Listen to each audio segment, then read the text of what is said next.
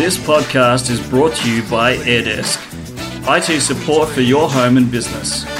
To give your business a help desk, visit airdesk.online or search AirDesk support. Hello and welcome to the Tech Authority podcast. I'm Andrew Brown, your host. Today I want to talk to you about the new feature inside of Google Home, assignable reminders. Sounds like a great feature, doesn't it?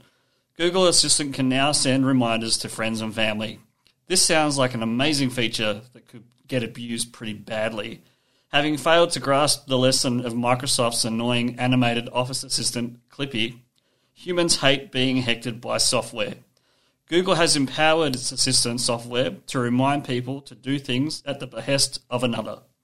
You can remind anyone who was in your Google family group, who had their accounts linked to the same smart display or speaker, and are voice matched. You can also add an account for kids under 13 through the family group link. You have the control to block anyone from sending you reminders through the assistant settings, and it's designed to help families and housemates get better collaboration and stay organised while at home or on the go. It might actually usher in a new era of passive-aggressive browbeating. In fact, that's highly likely.